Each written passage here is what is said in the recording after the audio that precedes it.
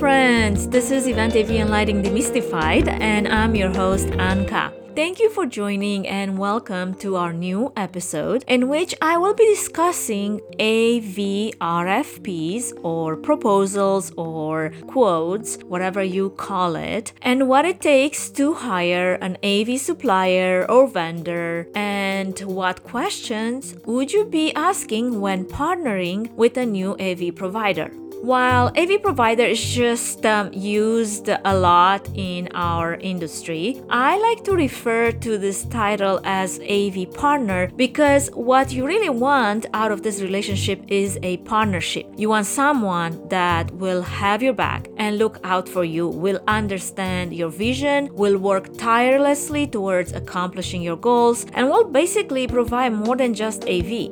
Remember, you're hiring a provider to manage a very significant portion of your event for you. So if you don't trust them as your partners, then they're probably not the right fit for you.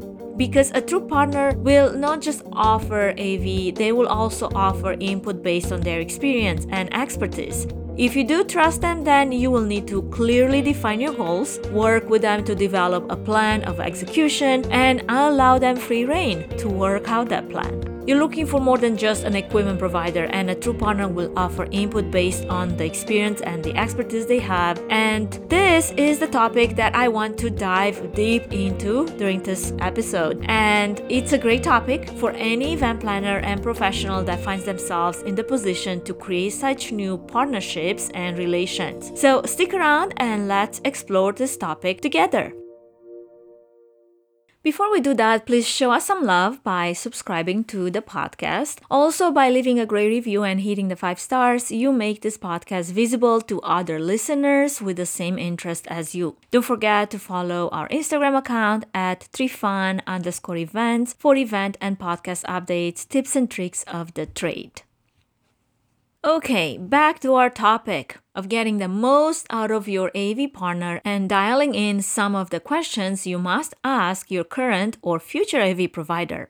As in any partnership, communication is the key to long-term success. This means both regularly scheduled conversations about the process and the progress of the event, pre-event, on-site, and post-event. And it also means open dialogue about concerns that either side feels may derail the partnership. I found that the best partnerships I've built over the years involve a pre-scheduled mix of face-to-face and Zoom type of video meetings focused on the key topics of pre-event planning, from the event marketing plan to room layouts to stage decor and scenic design. Don't be afraid to get your AV partner's input and perspective on how to overcome challenges, how to meet your event's ROI. And ROI doesn't have to refer only to financial measures. Many returns won't be directly measurable in dollars and cents, but will have an impact on budget over time. A great example is the web streaming service we offer to our clients. When a client expresses a challenge in attracting and retaining live attendees at an event, we will often develop a marketing campaign with a web streaming component aimed at building momentum around the event. As simple as it may seem, having a partner who really looks out for you, even in areas that they're not even technically being paid to oversee, can make a world of difference in the outcome of your next event. Now, I've been planning, managing, and producing events for a little under 20 years now, and over the years, I've worked with and worked for many different AV providers, from concert type of event productions to corporate events. And while generally everyone provides AV and lighting, the process and the strategies that are followed could vary greatly from provider to provider. One such process is related to the RFP or the quote or proposal, whatever you may call them in your world, and how you're reading and understanding what you see in front of you, which is absolutely primordial to your success and the success of your event. And here's where you will find as many RFP proposal flavors as you can imagine.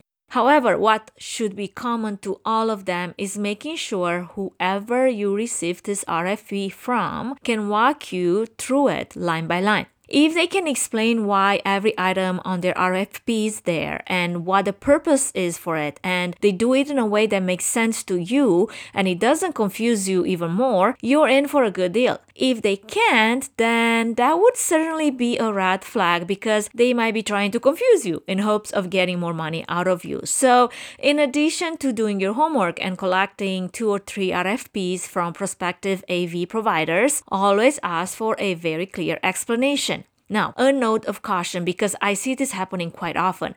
Many times you'd have received a couple preliminary RFPs and the first thing your eyes run to is the bottom total line. And come on, I know you all do that because I do that myself. If you're not careful to comparing apples to apples, and for that, as mentioned earlier, you need to be able to dissect the RFP with the provider you've received it from and understand the purpose for each piece of equipment or package noted on the proposal, because otherwise you might kick yourself in the foot later. Because here's a small example. A 7K projector is not the same as a 12 or 15K projector. The screen surface, say the same size on both proposals, might not make a huge difference, but the lumens of the projector or the brightness of that projector, measured in lumens, will certainly matter. And the more lumens, the more a projector will cost. Apples to apples comparison will have to also apply to sound, lighting, and any other production elements that might be included on one proposal but not necessarily on the others. It's both on you as the event planner, event manager, and on the AV provider to make sure the expectations match. Honest, clear communication and transparency have to be there always, and especially in the first phases of negotiating. And this transparency has to come from both sides. Don't shy away from making clear your expectations and your vision. This is all about goal alignment and honesty, and it's not unfair for you as a client to have to reiterate what your expectations are and what you want to see at your event after having signed the contract. If your AV company is not able to answer many of the questions we'll go over here, it's time to probably walk away. So without further delay, let's jump right into some of those questions because you need to be asking those questions to your current or your future AV provider.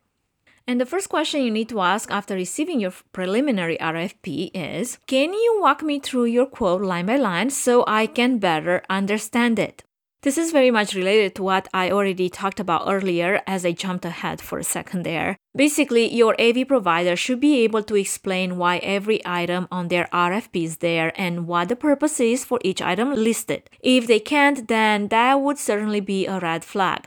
Some AV providers could be in the habit of unfortunately handing you a quote in the hopes you will be confused and accept it without question. But that doesn't have to happen to you. When you understand everything that's listed on that proposal, you're going to be in a much better position for negotiating AV prices now and later. The best way to get a true understanding is by quote analysis. And what does that mean? You basically ask your AV provider to schedule a call with you so they can walk you through every line on that RFP. They should tell you what each line means, what it is for, and particularly how will it be used at your event. Every single line item can and should be explained in layman's terms. If they are unwilling to explain, it is a red flag. However, if the provider gives you a great answer, reasonably justifying why the item is included, this could be the start of a great working relationship. This has a double added bonus to you. You will also be better armed to understanding and negotiating AV prices in the future because you'll have a better idea on which items you might most likely need and use again or which need additional clarification. Also, on the side of the AV service provider, it's important to make sure equipment is listed in packages in their own little boxes. Many times, I like to sort each audio, lighting, video, iMac, whatever package it might be, by room, so it's much easier to understand what's happening. If you're not working with an OCD AV manager like myself, don't be too shy to ask your provider upfront to have everything listed in a much more organized fashion for you. Second question you should be asking, is there a deposit I need to pay in advance in order to book your services or any service fees I should be aware of? This is a great question to ask if this is the first time booking a provider's services. Some AV providers will require a fixed deposit, others will require a percentage of the total, while others will require nothing. So it's good to ask before signing the contract. There's often some good reason for negotiating AV prices if you're willing to be flexible on payment terms. Some bigger AV providers might be able to offer you net 30, 60, or 90, while smaller AV local houses will most likely require that you pay the day of the event. You can often get a good discount on the AV proposal by offering to pay much sooner, for example, 100% of the contract upfront. Many AV providers might be willing to discount their AV quote if it means they can boost their monthly cash flow with upfront payments, especially during slow months, to offset some of their contracts that pay on the longer terms. As you can see, there's some great power for negotiating AV prices here. While we're talking about terms, it's also essential to solidify the finalized pricing of the AV proposal. It's not that uncommon to receive a quote only to find that when the event takes place, your AV provider might have forgotten a piece of equipment, or that something hasn't been communicated and more equipment is needed for that, or that the program hasn't gone entirely to plan, like the event running over time. After all, no event runs precisely to schedule, right? Well, the result, you might end up with an extra bill at the end of the event. Make sure you have allowed for an overtime buffer, your AV provider is aware of it and is planning for that same buffer as well, and you've communicated all program elements that might need extra equipment like additional microphones or an extra breakout session, and the AV provider also has confirmed they have indeed quoted for all the equipment needed. Another thing to be informed about is, especially in the case of in-house AV providers, is if they will charge a service fee and how much that might be. Many venues that have in-house AV providers will charge a 20% and more on top of the AV total. The audiovisual company pays commissions in the 40 to 60% range to the hotel to be their in-house provider and have access to their clients. For the hotel, AV is an added revenue stream through those service charges, and many hotel contracts may attempt to deter you from bringing in your own AV provider, or will make you pay for buyouts of several hundred to several thousands of dollars. Whether you pay one bill to the hotel or you pay the hotel and the in-house AV company on separate invoices, the breakdown between them is pretty much the same. Regardless of how the service charge is justified, outside AV providers typically don't charge service charges and therefore are more beneficial to your event and your budget. When I used to work for a provider back in the days that was providing AV services to a local venue, I used to remove the 20% at a time service charge if the setup required extensive labor and operators and a labor charge was already included on the proposal. I would only apply the service charge if it was a simple setup and tear down set during normal business hours and there was no other labor being charged. This seemed like a win-win for both the AV company I was working for at the time and the client. Another fee you might want to know about in advance is when an AV company, for example, will charge a 10% service fee if you request additional services or make equipment changes within 24 hours of scheduled loading time. The company isn't setting you up. This fee is very normal because in such a short amount of time, they will have to pull resources from other events, other warehouses, bring people in or keep them over time to accommodate such last-minute changes. Not to say you shouldn't negotiate if it's a very high rate, but all things considered, 10% is very much appropriate and acceptable in the industry for this type of changes. Another question you should be asking, are there going to be any final charges at the conclusion of the event? To keep adding to the additional fees or service charge question we just covered, from time to time, I would see an AV proposal that would have the following line listed at the bottom of it in the notes section. Final charges TBD at conclusion of event, which to me sounds extremely terrifying. Essentially, the AV company is saying, here's a guess at the cost, hopefully it's right, crossing fingers. This clause basically gives the AV provider unrestrained ability to charge whatever they want at the end of the event. Again, this should be a really big red flag. If you're signing the quote, is that quote even final? What else needs to happen to make it final? You do want to sign a quote agreement with a clause that does not look like that, because you will have a very, very little power at the end of the event to fight any additional charges they might throw at you, and it could end very poorly for your budget. Another excellent question to be asking about is power charges. Many venues and or convention centers don't always lay down the power charges, and this could mean that a different department or a separate vendor is responsible to come in and either install additional power or is managing the current power in that space, and the in-house AV company or the AV provider you're partnering with do not have access to this power unless you pay for it, which is a steep additional expense you will have to account for. Just because it isn't listed doesn't mean it's not there. Same would apply for rigging charges for anything that might need to be ceiling hang. Many venues require that you use only their own certified riggers for liability reasons and pay for each hang point separately, which is an expense that would be related to AV but not necessarily included on your AV quote but on the venue's master's invoice. Will you be available for a venue walkthrough and meeting prior to the date of the event? This is another question you should be asking, and it's a necessary step when working in a new venue or using an AV provider for the very first time. I covered this topic in my very second podcast episode, why venue walkthroughs are so important. And we all know that not all event spaces are created equal. Some are easy, others present some rather unique challenges. You as the client might not insist on a venue walkthrough with your AV provider, but any AV professional that has done events for a while should insist on a site walkthrough, and that's a good thing. I know that sometimes adding this extra step to your event pre-event timeline can seem cumbersome, but if this is the first time you're doing an event in this venue or the first time you're using this particular AV vendor, you will set yourself and your event for success later if you don't skip this step. A site walkthrough can reveal all kinds of issues to get an event to the level that you expect it to be, allowing for course corrections and alternatives to be planned well before the day of the event. Who's going to be my point of contact the day of the event? This is another great question to be asking. During the pre-event planning process, one of the working documents you'll be constantly updating is the production schedule. Here's where you will want to note the name and contact information of every vendor you might be working with. I plan tens of events a year, but I am not always the boots on the ground point of contact for the event that I'm working on, and I will have a tech lead assigned to my event the day of the event, and that person, along with my contact information, are the day of the event point of contact. As the client, you need to have a way to contact your vendors the morning of the event, especially when the planning office person you work with might be different from the person that's delivering the equipment or the product ordered. What time is your team coming in for loading and setup?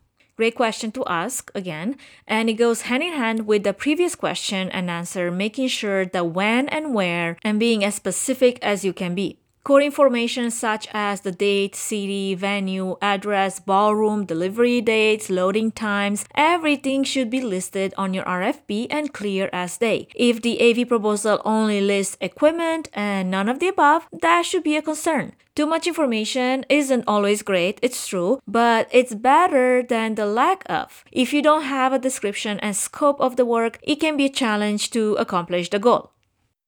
How many technicians will be there the day of the event, and how long will they be there for? And how long will I be able to count on their professional support? When you visit the labor section of any AV proposal, you might get surprised how much you're paying for each technician. You might be thinking, well, if this is a 3-hour event, then why am I charged for like 8 hours? What you might not be aware of is that operating equipment involves more than just being there right as the doors open. Technicians usually have to be at the venue as early as 3, 4, 5 a.m. in the morning to load in and set up everything for an event that might start at 5 p.m. And then many times they will stay afterwards, another 5-6 hours from when the event is over, to strike the equipment and load it out. So they could very much be there for 18 to 20 something hours for a program that doesn't last longer than 3 or 4 hours, especially for tech-heavy events. And as a side note here, be kind to your techs, feed your techs. They are your best partners in turning your vision into reality, in turning an event into a memorable experience. One doesn't get into AV for glory or accolades. The role is ultimately defined by how invisible you are, born out of flawless delivery. It takes a village of professionals to make a great event happen. Regardless of their role, a sincere compliment truly bolsters commitment to making the next event even better still. and possibly a piece of pizza too. All jokes aside, it is quite tempting to want to cut on labor. Is it possible to have only one technician to operate everything? Well, not on my events, but sure, on a small event with not a lot of AV components and a difficult program, one technician might be enough, but they can also get themselves into a lot of trouble, and that is based on their experience or level of multitasking. When it comes to labor, less isn't more. If anything happens and there's only one person who can deal with it, while also having to do 100 different things, well, that might take quite a sour turn. Here's where I tell my clients how important having an event manager, someone that is a center point of contact who has been there from the very beginning and has had every conversation that needs to have and knows where the problem is and also knows the priority level and who to assign to solve the problem. Someone like a technical event manager like myself would always make a client's life easier and is a partner you want to have for your future event. Additional, an event manager might consider having dedicated tech teams for each room if this is a conference or the size of the venue is large. With many wireless mics, video switching, multiple sources of laptops, many lighting cues, it's recommended that you have a professional dedicated team in control and an event manager that manages all the labor and the logistics and the scheduling of it all.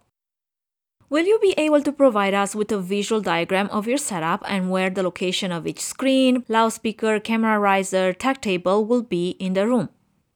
This is a service that I'm surprised to find out not all AV vendors provide. However, when you get to the rigging section or the lighting plot of your event, you must make sure you ask your AV provider for a floor diagram or a lighting plot. This will do wonders to help you visualize what exactly will be going where and if it matches your vision. And the added benefit to this AV proposal is that if you share with the venue, there will be no confusion on setting up tables in the place of where the screens might be or not leaving enough space behind the stage for things like pipe and drape, up lighting, or rear projection, and maybe back of the house AV control. Do you have a nonprofit discount that can be applied for nonprofits like ourselves?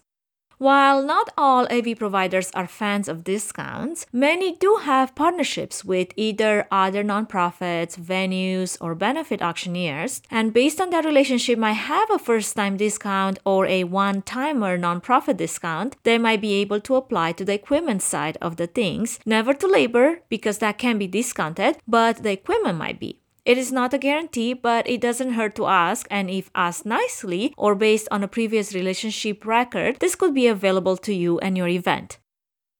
And the last question I'm going to land on, it has to do with charges again, and is the following question.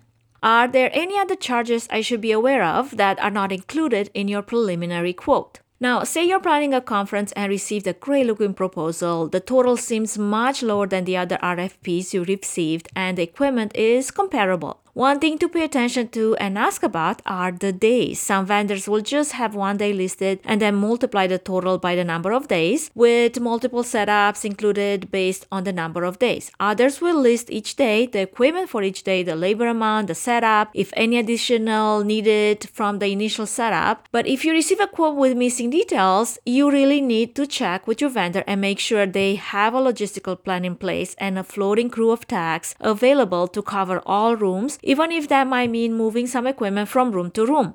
Other things that could be missing from your RFP, say everything looks good but there is no lighting or stage wash accounted for. Even if lighting as a decor element is not part of the budget for your event, because say this is a meeting of some sort, it is recommended to have at least 4 fixtures, source 4s, also known as LICOs, with separate control pointing towards the stage, and that's what the stage wash basically is. Or another scenic element that really elevates the look of your event is pipe and draping behind the stage, flanking the screens if you have large screens on either side of the stage. Adding a few uplights with a pop of color is not a budget breaker, but will make an impact on the overall look and feel of your event.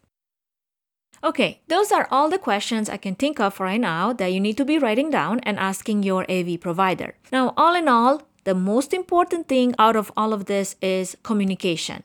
Over-communicate your vision if you must, not just your needs, to all your vendors and partners. Do your homework. Ask all the questions you need to ask. Bring someone along who understands more about AV than you do. Even though you might have been in the industry for a while, that doesn't mean you're all familiar with everything that's on the technology side. Hire a technical event manager, an event producer like myself, someone with a high level of audiovisual and event technology expertise and proficiency that can help you break down any unknown AV lingo and terms, any AV packages on any of the AV RFPs you've been reviewing.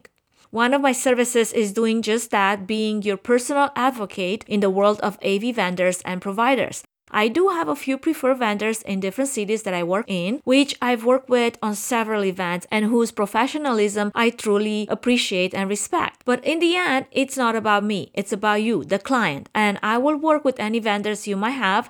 Take that planning and logistical work right off your hands so you can focus on things that you're more passionate about and bring you as much joy as AV planning and producing brings to me.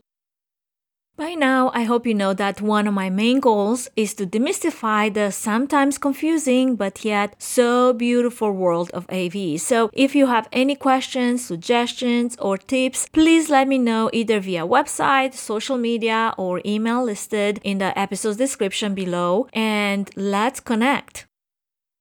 Okay, friends, this is it for today's episode. Thank you so much for listening to the very end, and thank you for taking a moment out of your busy day to subscribe to this podcast on iTunes, Google Podcasts, or wherever you listen to your podcast.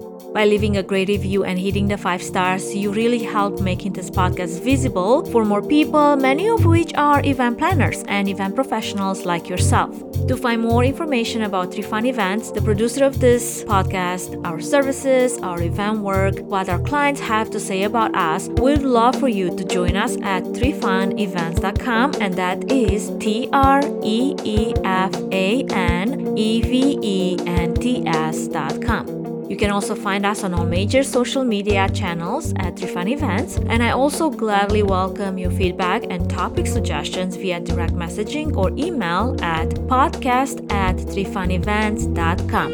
Have a fantastic rest of your day. Until next time.